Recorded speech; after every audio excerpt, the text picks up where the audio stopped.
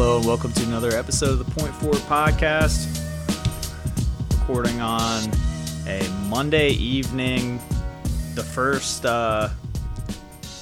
conference semifinal series is already over. The Cavs swept the Warriors yesterday. And we got two series stuck at 2-2, Celtics Wizards and Spurs Rockets. And Golden State Warriors go for the sweep tonight against the Utah Jazz. And to talk about all this plus more is my co-host PJ. What up? What up? We only want big ballers in this pod. Big ballers only allowed. If you can't figure out how to subscribe to this podcast, then you are not a big baller. Then you're not a big baller. If you haven't listened to every episode of The Point Forward, you're not a big baller. The Point Forward's loose. Let's just jump into things, man. Before we get too loosey goosey, I do have one thing I want to talk about. I was hoping that yesterday's slate of games would be entertaining. You know, you have Wizards, Celtics, and Spurs Rockets, where on one side the Spurs and the Celtics have a chance to try to grab 3-1 series leads, which, although in recent history we've seen a few comebacks from teams to come back down from 3-1, that typically doesn't go over so well. However, both teams just really laid an egg, lost by 20-plus points, and that's just an indication of how this entire postseason, especially this round, has gone in my mind. The average deficit, I was talking to you before we started recording, Peach, is between Celtics and Wizards is 17 points. Between the Spurs and Rockets is 21 points. And both those series are tied 2-2. It doesn't make any sense. Like, why can't we get some close games? These teams should be pretty comparable. They should be being close down the stretch, but we can essentially call them over by the end of the third quarter, every single one of these games. Well, when teams go on 26-0 runs, sometimes those are pretty tough odds to overcome. Yeah, so you didn't find that entertaining? I found that pretty entertaining. It was crazy. It was great, but then the fourth quarter, unless you're live betting it, it just doesn't mean anything. Yeah, no, I mean, yeah, not really. I was like hoping maybe the Celtics would a little more of a punch back, but yeah, it turns out the only person they have on their team that can score and do anything is Isaiah Thomas. And if he's not doing anything, you got a bunch of just dudes. Yeah, so let's start with that series because it's been a really weird one to watch. The Wizards have been up by 14-plus points every game of the series. And in the first two, especially in game one, the Celtics just really flipped the script and killed them the rest of the game. Like quarters 2 through 4 over. Wizards jump out to a huge lead in game two. Celtics gradually work their way back and tie it going to OT and then kind of take it over in overtime and get a W off of Isaiah's 50-plus points. Then game three and game four, Wizards essentially, they end. Game three was over at the end of the first quarter, and game four lasted until the third, but then that run, like you mentioned, just broke things open, and nothing the Celtics can do from there. And I texted you this yesterday. Jay Crowder has just gotten his lunch eaten from him by Otto Porter. Like, Otto Porter is outplaying him. Like, he's not putting up mind-blowing numbers by any means, but it's super efficient games, like shooting 60-70% of the field. I think he finished the game with 18 points on 7 of 9 shooting yesterday. A lot of transition buckets, and just really doing nothing to hurt them, just being a plus player where Jay Crowder isn't. And they've Morris returned to the lineup has been a big boost for them. He's played better. This is a really tough series to peg. Like, what happens going back to Boston now? I think Boston probably wins. I mean, it's like the home team may just win every game of this series. That's what's happened so far. It could be. I think that Washington's been the better looking team for the series. It just gets kind of like Boston in the games where they've actually won. They've shot really well. And I mean and then you just look at Washington. If Bradley Beal shows up in that game, in game 2, maybe Washington's up 3-1. I mean, system like that factor. Plus, Washington's always has been probably one of the best teams at home all year. So I was fully expecting them to win both these games at home. I just think they need to figure out a way to obviously win a game in Boston. And if they can win Game 5, I think they'll have a very good chance to close this thing out. We both like them to begin this series, so I'm gonna kind of look at it that way. Maybe they figured something out at home, and certainly making life difficult for Isaiah Thomas in these last 2 games has worked out for them. And they've really exposed the Celtics with a lot of. They've basically done a lot of the things the Bulls did in the first 2 games of round 1, but then they've done it for pretty much outside of that Isaiah Thomas doing that dropping 51 on them.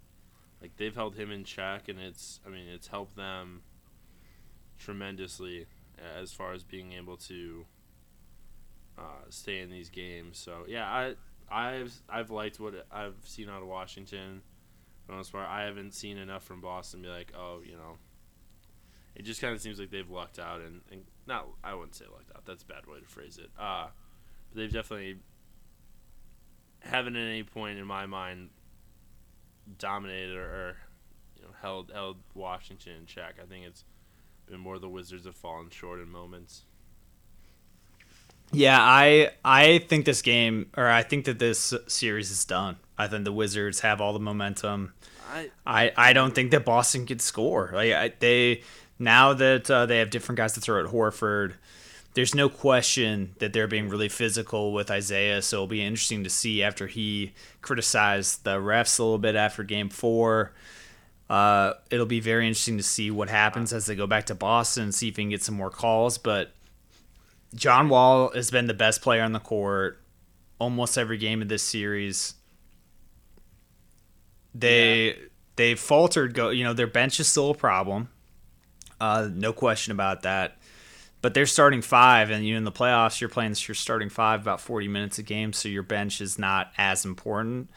And I think that their starting 5 is that much better than the Celtics.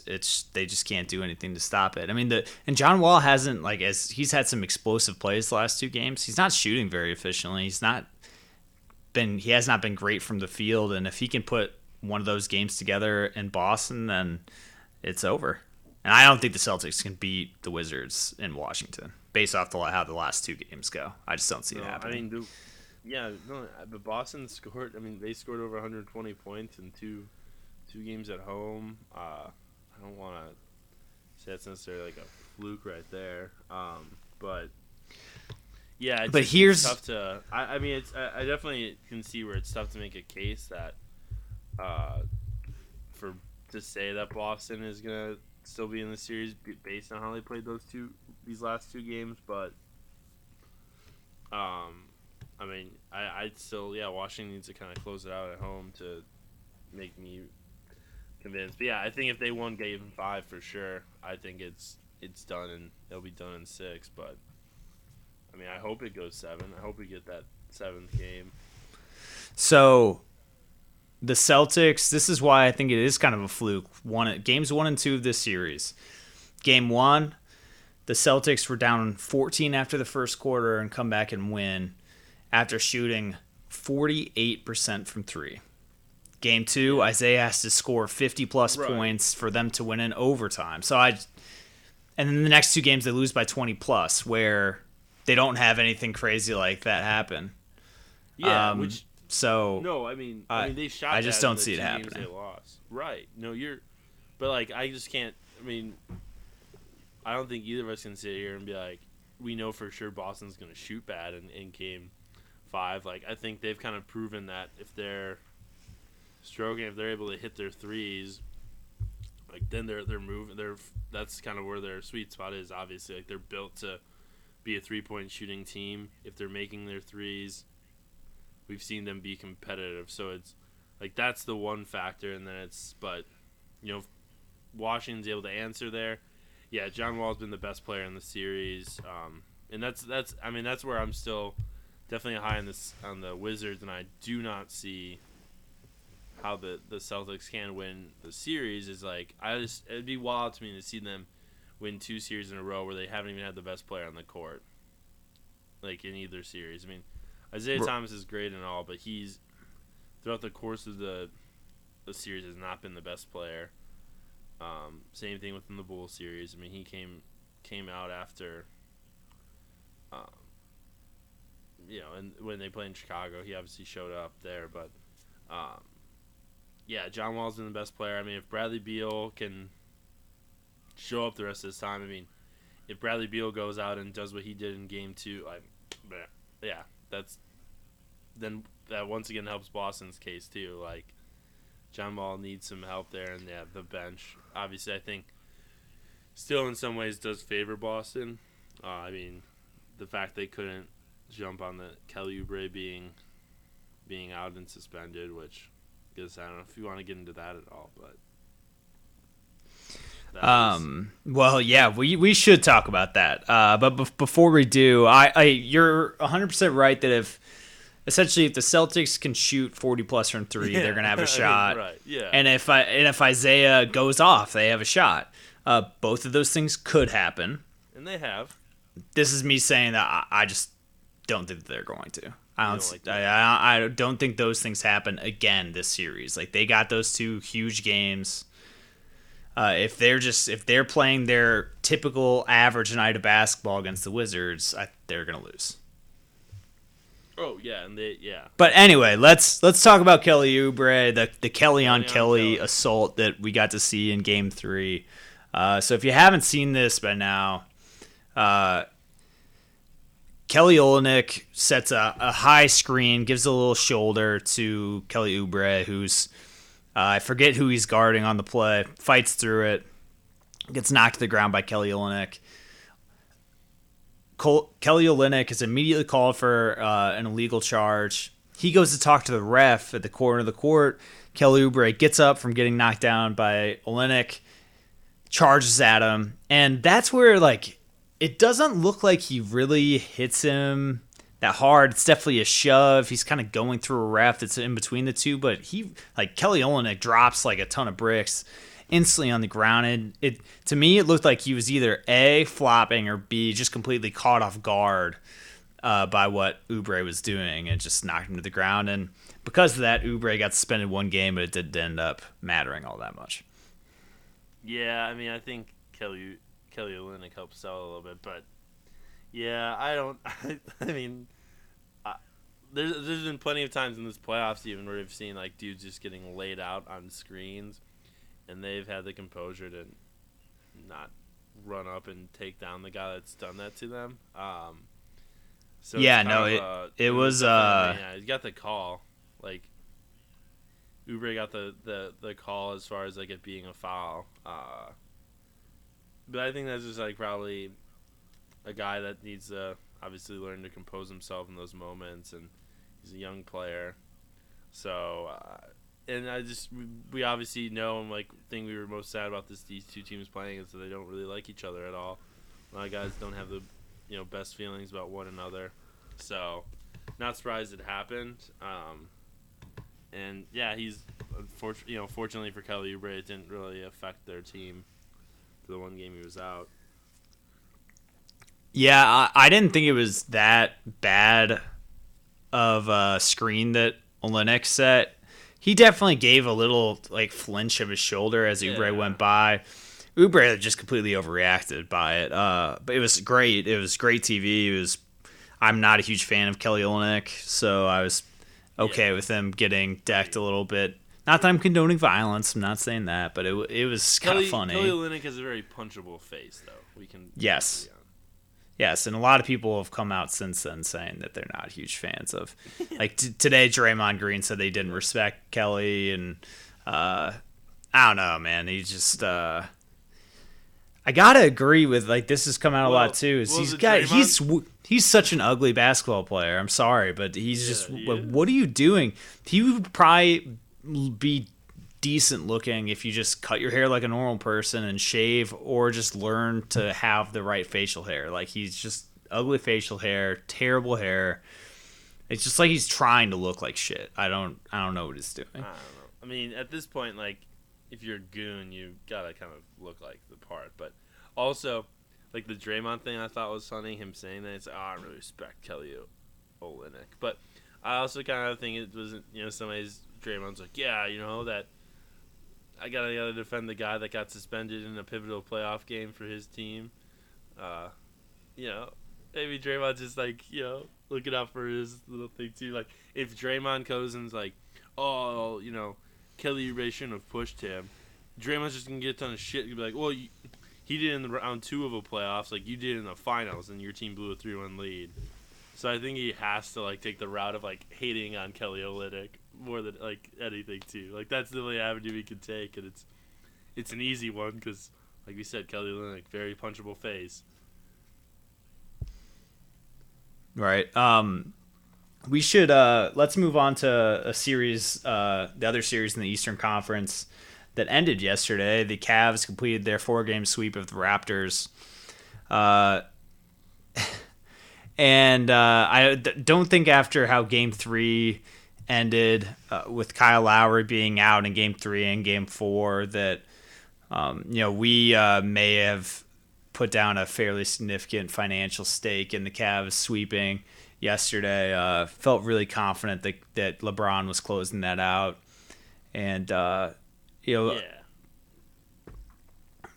I don't know. There weren't any huge takeaways from the series that for me that I didn't already know. The only thing I want to talk about specifically as far as the Cavs going forward, and I think we'll get a lot of mileage out of the Raptors this offseason because they have a lot of decisions to make. But is Kevin Love and his lack of production in this past series a concern going forward? Because he's okay as a defensive liability if he's putting up numbers on the offensive end. The guy had 2 different games this series. He scored 5 or less points. He's just not doing much. Or excuse me, not 5 or less. He had 5 points on Game 4. He had 9 points in Game 2. The Cavs were not close to losing either of these games, but I think they're going to need higher production out of their the third guy in their big 3 if they're going to try to make a run at the title. And part of that is like he's still coming back from injury. Like they need to keep him. They need to get him going. They need to get him touches. They need to get him looks so that he can be more involved. And if they don't, it might end up biting them because LeBron and Kyrie can only do too much. I'm pretty much just set on. I mean, LeBron showed the king package to the Raptors, and I'm pretty much just set on. Yeah, I think he needs those pieces, but I'm willing to just at this point say it's like that team's gonna go as far as LeBron wants them to. I mean, I don't think they're gonna have much of a challenge here the rest of the Eastern Conference portion of it. Gotta get LeBron right and ready, and him feeling good for the matchup. Still, I would assume being the Warriors, the June premiere, the blockbuster that we all have been sitting around for 8 months or 4. But yeah, I think you definitely obviously want Kevin Love to be playing his best. You want Kyrie, and, obviously Kyrie's got to be the number 2 option, but Kevin Love has to be the best second tier role player for that team, maybe, but I think there's enough that LeBron can work with, and they brought it up too. I mean, it was just a good point on during I think it was during halftime. It was Jalen or Chauncey brought up, but basically, when you look at the Cavs, and it's true, and I mean we've talked about it throughout the season, but it's like they've basically just given LeBron a bunch of toys, and there's a lot of overlap as far as what those players can do. They basically can swap out parts, and it's whoever's playing well at a given time, that's who they roll with kind of, and whoever LeBron's vibing with, and maybe that's Korver next series again. Korver went off Game 4. Maybe it's Kevin Love, but Yeah, I think you need the Kyrie and LeBron factor to be strong. But outside of that, I mean, yeah, you'd like Kevin Love to be more of a prominent person because of his name value. But on this team, I just don't. He's kind of an elevated role player to me when I look at it still.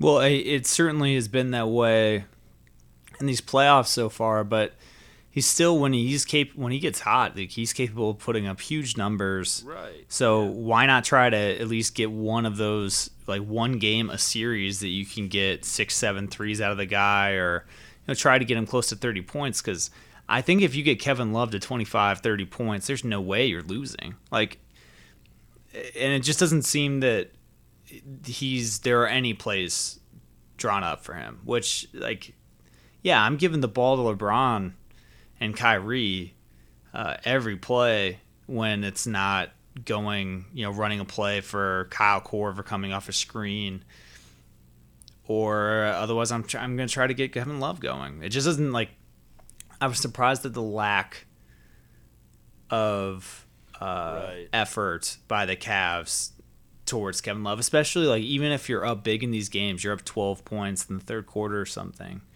Like, let's get K Love going. Like, he needs to see the ball go through the basket, and it was just kind of the same thing, and that worked. But when you have a team like the Warriors, like you alluded to, it looks like that may be the matchup we see again. They have a lot of guys that can throw LeBron. LeBron is,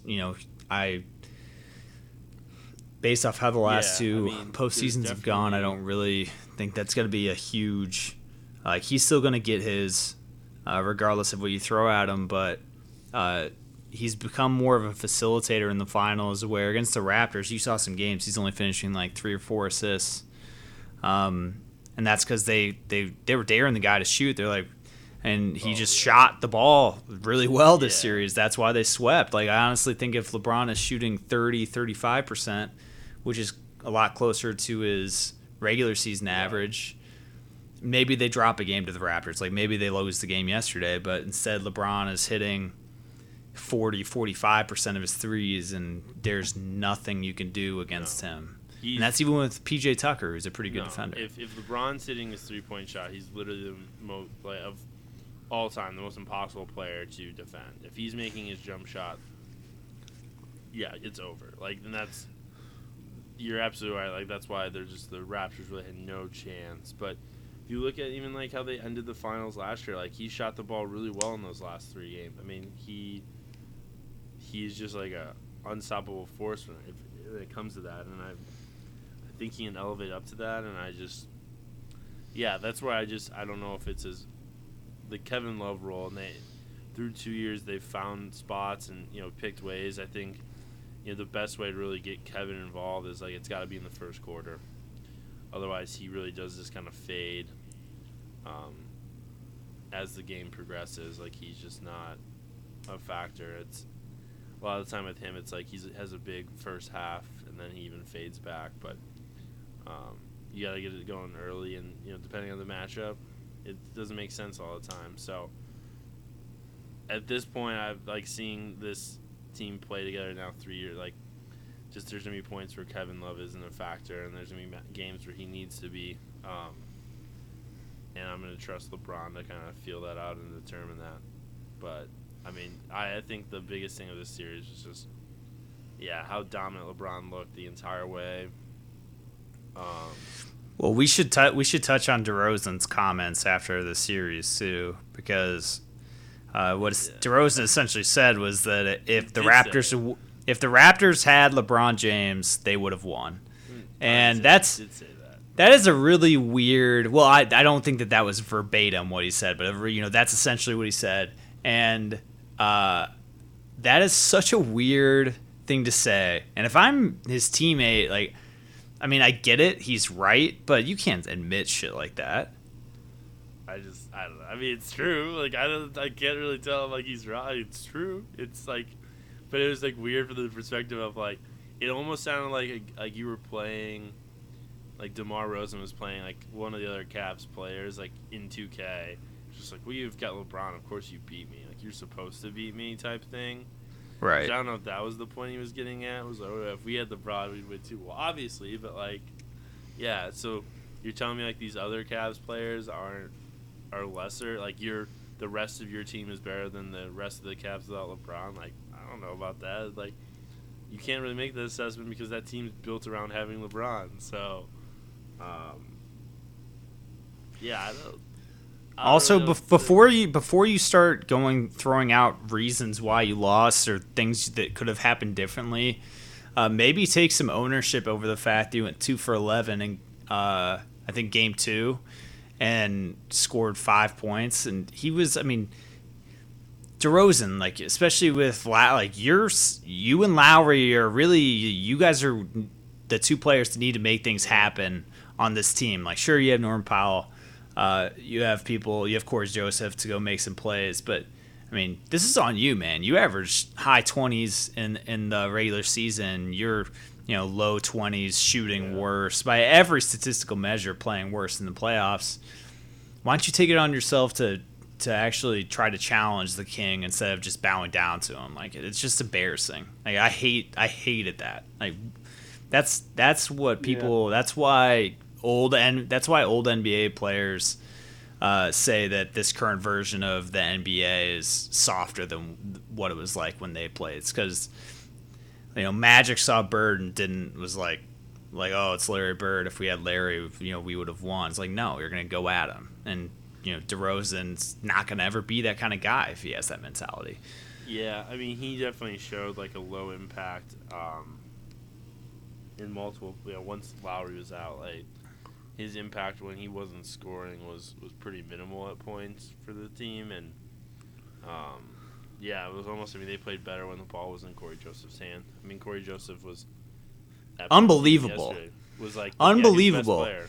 He might be the reason that Kyle Lowry is not back with the Raptors because they might just be like, we'll give you a 3-year deal, Kyle, but you're too old for us to give you a 5-year. We'll roll the dice with Corey Joseph the way he played in the playoffs yesterday. Like he had a better game yesterday than Kyle Lowry has had in the last 2 years with the Raptors against the Cavs in the playoffs. I think. I mean, he's really good, and I'm not saying that he is better than Kyle Lowry. Okay, that is not what I'm saying, but it's gonna that's gonna give the Raptors ownership some thoughts when it comes to that because it's not like it's a small investment to keep Kyle Lowry. It's gonna be a pretty significant effort. Yeah, I'm trying to think though. Like I know there's a couple regular season ones in there for Kyle, but yeah, I feel like I don't know if I'm for sure on him not playing well ever against the Cavs, but no, I mean Corey Joseph. No, he in their 2 wins last year in the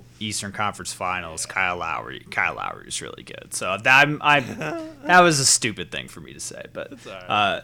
That's okay. I say stupid stuff sometimes. Before we move on from this series, though, two other things. One with DeMar. Shoot threes next season. Like you should be spending every day in the gym shooting from the 3-point line. He would be such a better player if he could do things from out there. Like that's going to open up driving lanes for him. He's one of the best finishers in the game. Make it easier on yourself. Shoot 35% from 3 and make teams keep you honest from out there. Am I like? Do you agree with this? Like I didn't know you were so triggered on DeMar DeRozan. I mean, DeMar's a nice player when he's got it going. I mean, yeah, he's got his holes in his game, but this might not be a good 3-point shooter. Like, I don't know. He's a great dude in the regular season, but step it up in the playoffs, man. And if you're a guy that just is getting mid-range jump shots in the regular season, lanes tighten in the playoffs. Like, look at LeBron. He took more threes this series, I would guess. I bet he averaged a couple more threes per game this series than he did in the regular season. DeMar is just, he won't shoot from out there.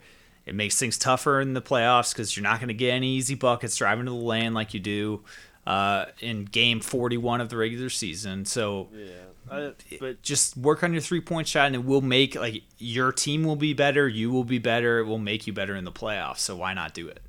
Yeah, but I also can't get out the dude for being like, how many times LeBron shot the ball from 3? Like, in that perspective, it's like that's what throughout the course of LeBron's career has basically been proven. It's like basically if you can get LeBron to settle for a 3-point shot, you've won a majority of the time with like a possession of the things he can do. But no, I don't know if DeMar's really up to that level. Like, if he's truly could be the number one. Like maybe he's just a really, really good 2 for a team. I don't know. I mean, the Raptors though are just such a. I mean, they've time and time again like just shown that they in these big moments they just like can't step up and do anything. So I'm really not surprised.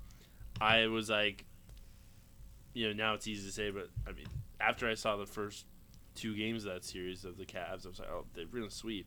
Like, this is done already. Like, LeBron is just, like I said, brought the king package out, showed it up, and said, what you got? Nothing. Right. The other thing I wanted to hit on with them, and we'll talk about this more because I'm really excited to do some free agency pods in the as soon as the season ends. But do you think Kyle Lowry comes back? Do you think if the Raptors lay down a 5-year contract worth the max, is he coming back? And 2, if they were not to do that, if they offered him 3-4 years and he was to go somewhere else, where do you see him going? Well, there are the rumors about him going looking at the West, possibly. I don't really know where, if he thinks he's eyeing the Spurs or some other, what happens with the Clippers if CP leaves. I don't. There's got to be like a reason for some of that coming, but yeah, I still would see like. Because you're going to have the same problem there. It's not like he's going to have an easier road in the West. I think it's, at some point you just got to be like, oh, go where the money's at. So maybe he thinks there's an opportunity out in the West. Maybe it's with your Timberwolves. I don't know. Like, does he see some place where he thinks he has a better chance? Right. And, well, it's funny you say the Timberwolves because the T-Wolves will have enough cap space to make close to a max offer to somebody. I don't think that they will do that, and they just don't need a point guard. Like, I don't know what they would do with Rubio if that was to happen. Tibbs is gonna flip his ass. Tibbs wanted to trade him since day one. I think so too. Like, Rubio's a conundrum. Like, he did enough at the end of this season. He might makes it tough. And until he, I think Tibbs wants to flip him, but not until he has something he can trust in his stead. And he just doesn't have it. Like, I think Tyus could be a backup point guard in the NBA, but until Chris Dunn proves he can be a starter, then what do you do? Sign Kyle Lowry. It's interesting. I don't know. I think Kyle Lowry ends up going where the money's at. I would love to see him in Philly. He would be like, I don't think it's gonna happen. Everyone's saying that he's from there. He went to Villanova. Yeah. It would be an interesting story because he can play off ball. So the fit next to Ben Simmons would be interesting. But that team would be instantly a lot more fun to watch if you throw a superstar in there. It'd be crazy. The fit's the question. That would be a very, very different team with assuming Ben Simmons would still be this point forward for them. But let's move to the Western Conference. Let's hit on the game tonight. Warriors, Utah. It's actually been the closest series, even though it hasn't felt that way because the Warriors are up 3-0, but the Warriors have, they've been up 20 plus each game, except the most in game 3, Utah actually got to a lead. And then the Warriors really closed it out on the back of Kevin Durant when it seemed no one could do anything right and Kevin Durant couldn't do anything wrong and just kind of carried them to victory. But do you think the Warriors closed it out tonight? Yeah. Yeah, I do too. That's all. I don't really have anything. I thought they'd sweep. I think they're gonna sweep. Looks like they're gonna sweep. Steph Curry and Kevin Durant are gonna make sure they sweep. Oh, but I don't. There's nothing else to say about this year. I mean, it was just like kind of like an advance to the next round for them, type thing too. So, yeah, the Cavs and Warriors have been looking good. So yeah, I'm not. I can't pretend I have a big intellectual thing to come out of this series, but be interesting to see who they play. Yeah, I don't really have anything huge to hit on. There have been some really funny moments in this series. Yeah. Like last game, Zaza Pachulia outscored Klay Thompson, gave him a lot of shit about it, which I thought was really funny. But KD telling mascots to get the fuck off the court. Yeah, and just a lot of shit talking. I mean, I really didn't think that the Warriors would be this fired up over the Jazz, because the Jazz are just super non-threatening. I think Gobert gets under a lot of their skin. Like, he's definitely yapping quite a bit. So another thing I would like to talk about is, I don't know what's going on with George Hill. I don't know what the extent of this toe injury that he's dealing with is, but how can you not be out there? Like, he missed game I think 2 and 3. I don't know if he's playing tonight.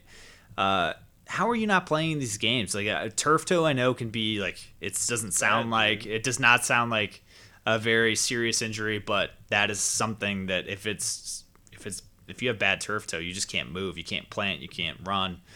So I understand it, and maybe that's what it is. So I can't. Yeah, it's like you just kind of outlined exactly what probably is the reason he's not. So I can't speak too much on it. It's just he's one of the big free agent guys you look at this offseason. He's a little bit younger than Lowry, but like there's gonna be money out there for George Hill, and just makes you think he's like older than Lowry. He's 31. Yeah. Oh well, learn something new every day. But it's just gonna be interesting to see, like, especially if he is 31. Yeah, he's same age. They're both 31. So he's questionable for tonight.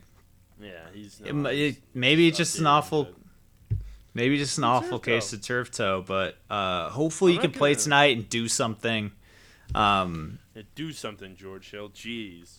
Well, he's been hurt. He's been hurt off and on all season. So for his own sake, I hope he can come back and play, try to extend this series and make a name for himself. But you just by saying, like, yeah, he's hurt, he's gonna be a free agent. Like, I'm not gonna risk it. Like, I'm not gonna, like, if I'm really not feeling confident on that, like, I'm not gonna go out there and risk further injuring myself and going into an off season, like, for a series that I think everyone knows how it's gonna end. Like, I don't really fault him if he's not feeling 100%. If he doesn't think he can make an impact. Well, all I know is that Dante Exum and the Utah Jazz are not going to win if he's starting at point guard. But let's win either way. You're probably right. If the spread's at 9 right now, who would you take at that spread, PJ, tonight? The Warriors. They've won every game by over 10 still. You're right. Maybe we should look into that after. But anyway, let's lock something in. Oh, that's good to know. Okay. Hypothetically. So, Rockets Spurs. You talked about what team. It'd be interesting to see what team they play. And if I'm the Warriors with Tony Parker's injury, which sucks. Like, I'm far from the biggest Tony Parker fan in the world, but he's been so good in the playoffs for so long. And when you think about this Spurs team and Tim Duncan and Tony Parker's one of that big three with Timmy and Manu. It sucks that he had such a serious injury, and you just kind of had a feeling when it happened that based off how he was reacting. Not that he was he was completely silent on the floor, but the way he was just grabbing his leg, it just looked bad. So I really hope Tony heals quickly, and hopefully he's ready to go next season sometime. But I was really shocked that the Spurs won Game 3 after that. You go into Houston. Oh, yeah. You go into Houston and just because I like Patty Mills, but Patty Mills is your starting point guard, and you have to give your rookie point guard Murray off the bench a lot more minutes. Murray started. Oh, sure, but I'm just like he wasn't getting minutes before. He's having to come off the bench to play. Yeah. That's a huge shakeup, but LaMarcus Aldridge really got it going in Game 3, and Kawhi played great. It just goes to show, like, if you have two guys that are playing great and the Rockets don't shoot that well from 3, you're gonna have a shot against this team. And then they run the buzzsaw in Game 4 because James Harden plays out of his mind. Kawhi has a bit of an off game, and the team, Eric Gordon just had a huge game last night. So I had some issues with the Rockets not winning Game 3. It's a problem, but I'm not really putting the blame on James Harden though. He played really well in Game 3. But that's you gotta win that game. Like that was just watching that. I was like, this is like I don't really care. You can't like this is your chance. Like an opening. Yeah, Tony Parker's out. You've got to come out and just beat that ass. Like and they really fell short. So that was disappointing. Obviously, they won last night, so 2-2. But we at the end of our last episode, we're getting into this, and I'm still encouraged that the Spurs will win. Really, man, yeah. I mean, like I said, like LaMarcus Aldridge actually showed up for parts, but yeah, the fact that the Rockets did not beat them in Game 3, I was like, I cannot like be sold on this team. Like I've just kind of been back and forth on them all year, as far as how legit I think they are. But I mean if they win a game in San Antonio again, like whatever, like yeah, we're good. They'll have a really good shot, but not to put a ton of one game in a single series, but I just thought that was like the moment they should have struck, and they could have really just closed this thing out quicker than I think either of us thought. But it's been fun to watch. I mean, it's still been it's probably been the most compelling of the series. Yeah, it has. It's been really up and down. You have a lot of good storylines coming out of this series with 2 top 5 players. The Spurs bouncing back after Tony's injury, and then what happened with I'm blanking on Patrick Beverley's grandfather passing away before the game last night, which was, Patrick Beverley, he certainly rubs a lot of people the wrong way, so you don't see that side of him. He's an emotional player, though. He was, he put it out on the line for his grandfather. It was pretty cool to see. Like, he hit the first 3 of the game. That was cool. So I still think this series is going to go 7. I hope so. I'm really hoping these last 3 games are a little bit closer in margin of victory, because I'd like to see a fourth quarter where the teams are kind of battling it out to see who wins, and it really hasn't been that way. I mean, Game 3 was a little bit close, but every other game has been 20-plus points. Yeah, I think we'll get it. I do. Yeah, man, the Spurs have played all right, I think, for the most part. Like, I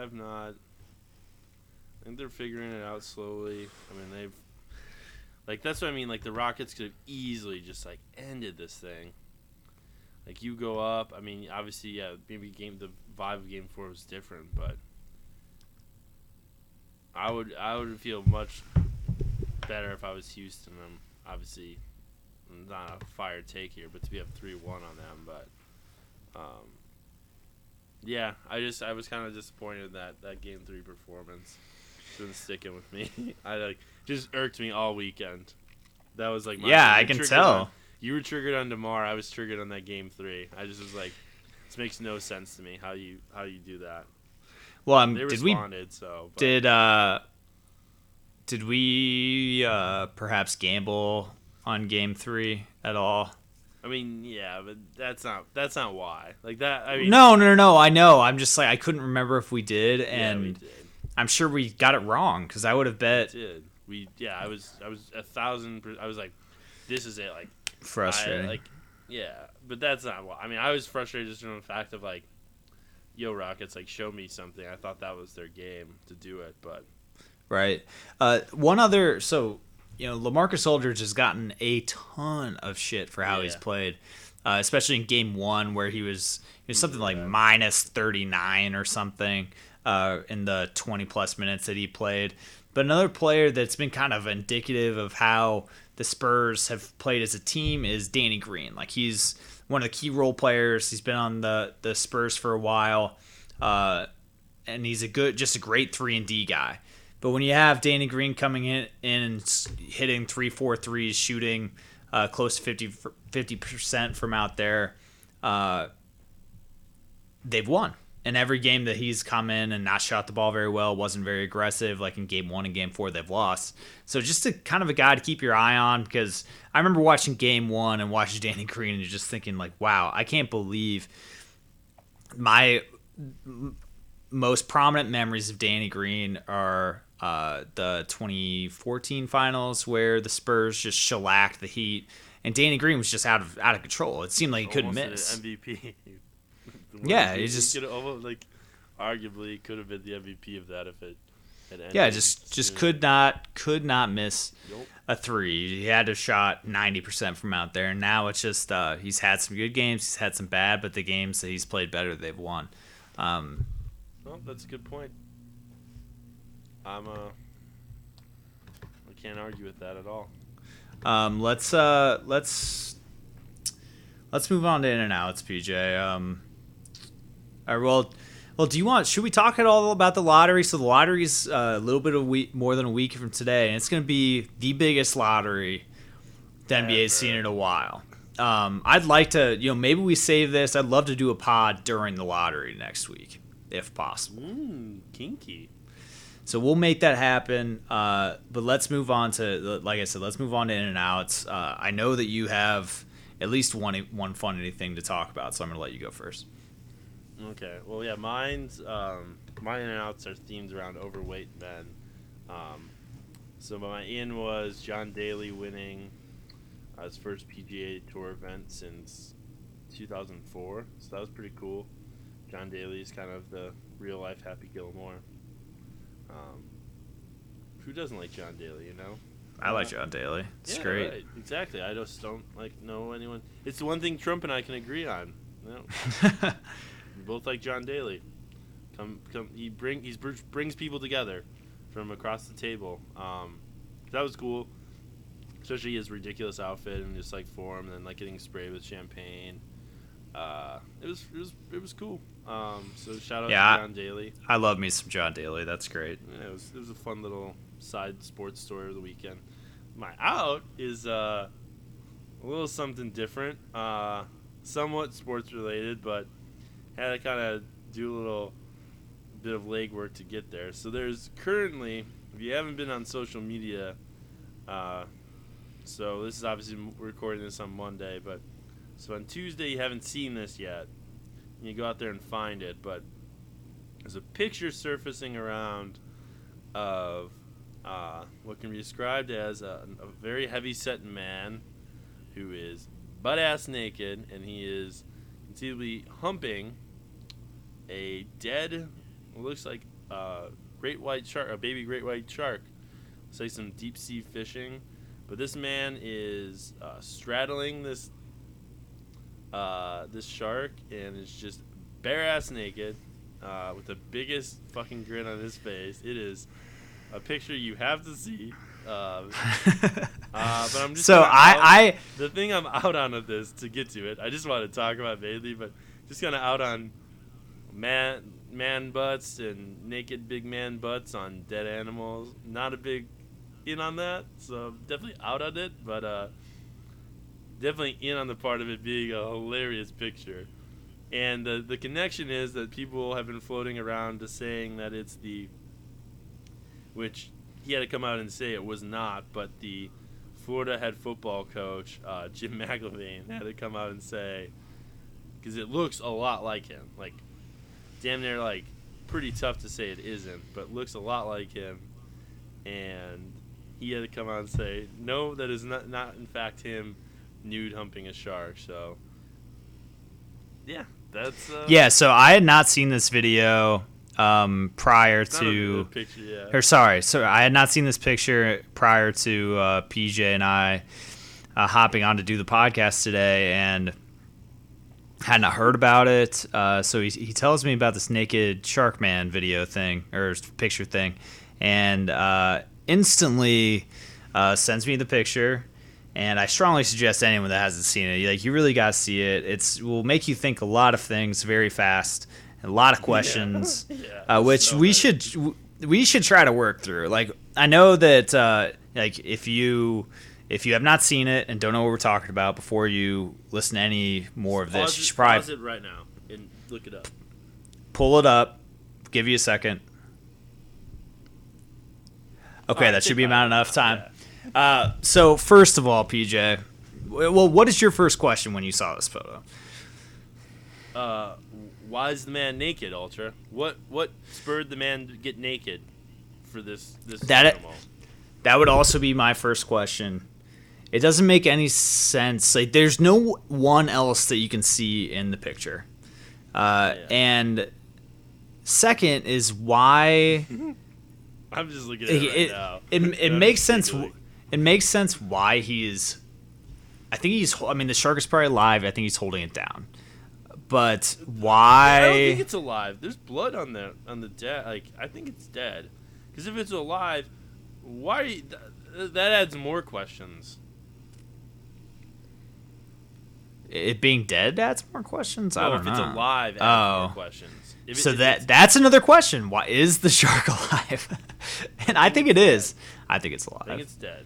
I think he's holding in place. It is a big shark. Blood. There's blood on the bow, whatever that. Yeah, man. There's not a ton of. There's not a ton of blood. It's not like it just because there's a little blood on the boat doesn't mean it's dead.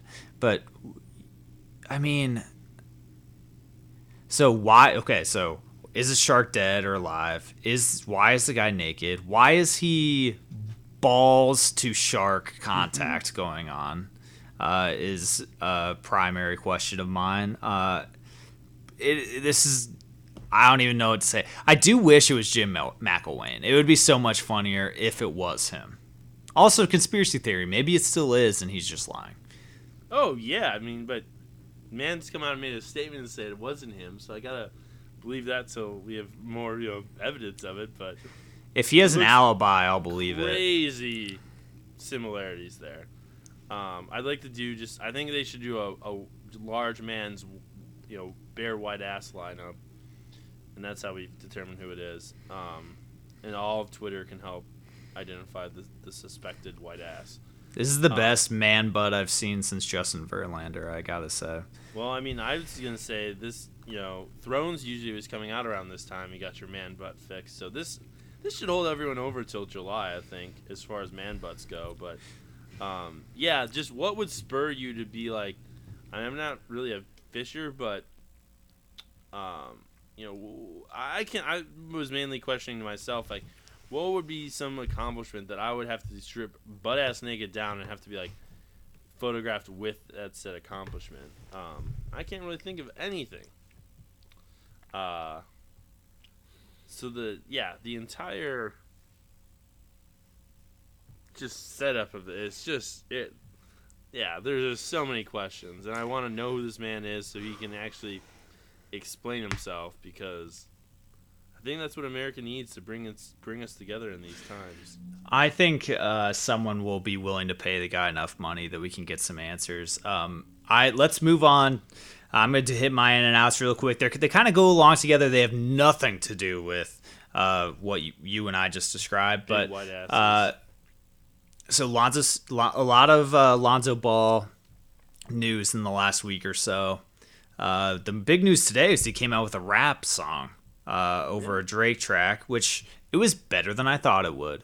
And similar to how I thought that his rapping would probably be awful and it wasn't that bad, his sneakers I'm in on, not because I'm going to buy these things, but they look better than I thought that they would. Like, when I thought, like, okay, first big baller brand sneakers, what are they going to look like? These look better. Like, these look like similar to Kobe's. The logo, like the Z0 ZO logo on the back is like pretty cool. I don't really like the logo as much. I mean, it's not great. I like, but in comparison to the big baller brand logo, like if you had 3 giant bees on there, I'd be like, this is ugly. Yeah. They don't have that. They're okay. However, my out along the same lines, how are you pricing it at $500? Like, you're not a big baller. Yeah, but I mean, who's gonna buy this a $500 shoe to play basketball in? They have no idea if it's even a Big good ballers. performance sneaker. Big Big ballers, like Big ballers. sneakerheads are gonna buy this just to say they had it, and that's Big gonna be ballers it. Like will if buy so, it. that's true. Big ballers will buy it. If that is the answer to everything, then I really can't. Maybe I'm just wrong on this, and I just got to be more of a big baller. LeVar outlined the argument pretty well, and it's yeah, you gotta be a big baller. If you can't afford these, you're not a big baller. It's unbelievable, and even worse, the sandals that they're offering for $200 is just mind-boggling. My theory on this though is that so the day before there was rumors that they were gonna be $200, and people were like, "Oh man, I can't believe they're gonna be $200." Like, no way, someone should pay $200 for Lonzo's first shoe or whatever. So like either one, they just got the report wrong, and it was like they were referencing the sandals. But what I believe it is that they took. So LeVar Ball saw the news of that, and then it was just like $200. They don't think my boys' shoes can sell for $200. Fuck it, we're gonna make it $495 and see what happens. And I also would like to say that I'm out on the fact that the larger size shoes are $675 from a man that has larger feet. I'm a little bummed by that, LeVar. Like it'd be like you buying, like me being. I could buy a pair of 12s at $495 and then go get a pair of like retro Jordans, and I would pay less for those two pairs than you would for one pair. Buy a bunch of Kyries. Yeah, no kidding, man. Aren't those like $125? I think you basically buy one of those for every day of the week. I mean, Kyries are like, I've tried them on before. They're comfy as shit. Like, they're great. I got Kyrie shoes that I rock it with for ball. Shout out my guy. Yeah, I mean, seriously, shout out to Kyrie for really closing out the game yesterday, which we needed. Let's close up shop, PJ. Well, hopefully we do some pod. I'd love to do a pod next week to do the lottery, and we'll definitely be covering the Eastern and Western Conference Finals once we figure out who's playing in those. But in the meantime, please, as always, check out and download our podcast. We'd appreciate a review off iTunes or Stitcher. Check us out on Facebook. Just look for The Point Forward. Check us out on Twitter at The Point Forward. Our website, www.thepointforwardnba.com. PJ, I hope you have a good week. Also, I do, before we leave, the Big Baller logo is on those shoes also. Is it small somewhere? It's on like the outside, like the lip. And no, it's on like the heel. It's on like the on like the right foot. It's on like the outside heel part. So. Well, if you can't afford these shoes now, make sure you work your ass off this week, become a big baller, and then you can own these shoes. These great. Get to be big ballers. I'm gonna try to be a big baller. I am too. Take it easy, everyone. Thanks for listening.